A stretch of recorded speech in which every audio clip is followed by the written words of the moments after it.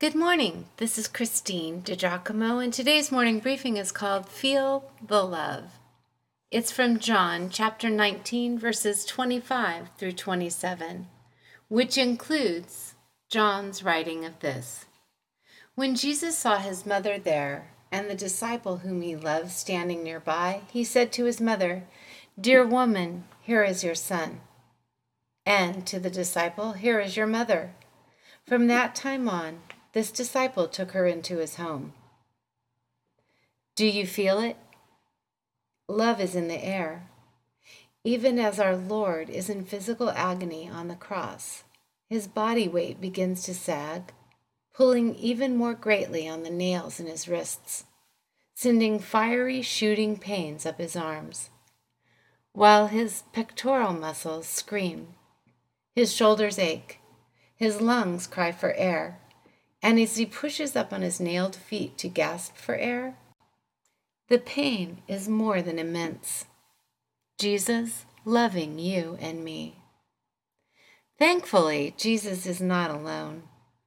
Around the foot of the cross are several who love him, several who are devoted to him.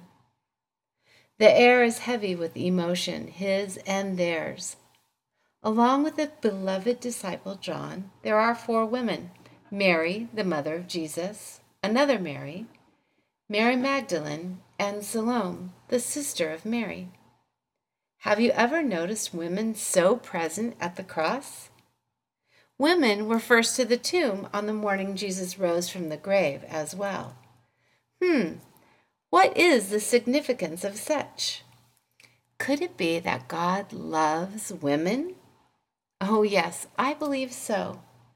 While women were second-class citizens in the culture of that day, at best, they were not inferior at all with God.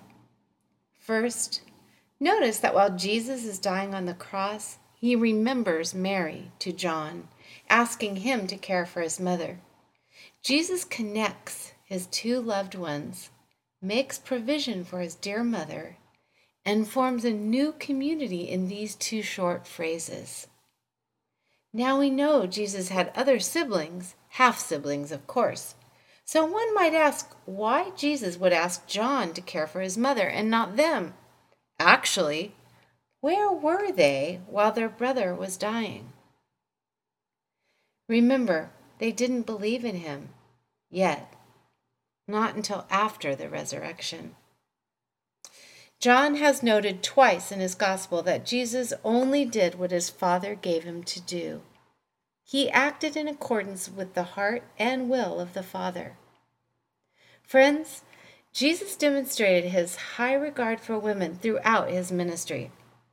He was unaffected by social mores.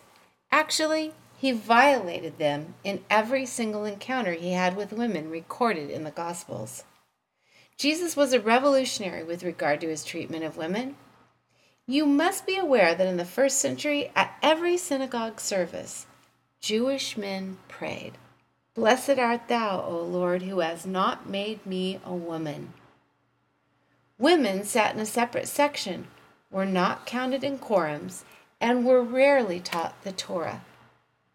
In social life, few women would talk to men outside of their families, and a woman was to have no close contact with any man but her spouse.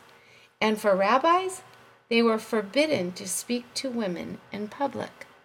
So Jesus was unique. Yes, the very fact that women were mentioned by name at the cross of Jesus is significant. Yes, the fact that Jesus commended Mary to the care of John is remarkable.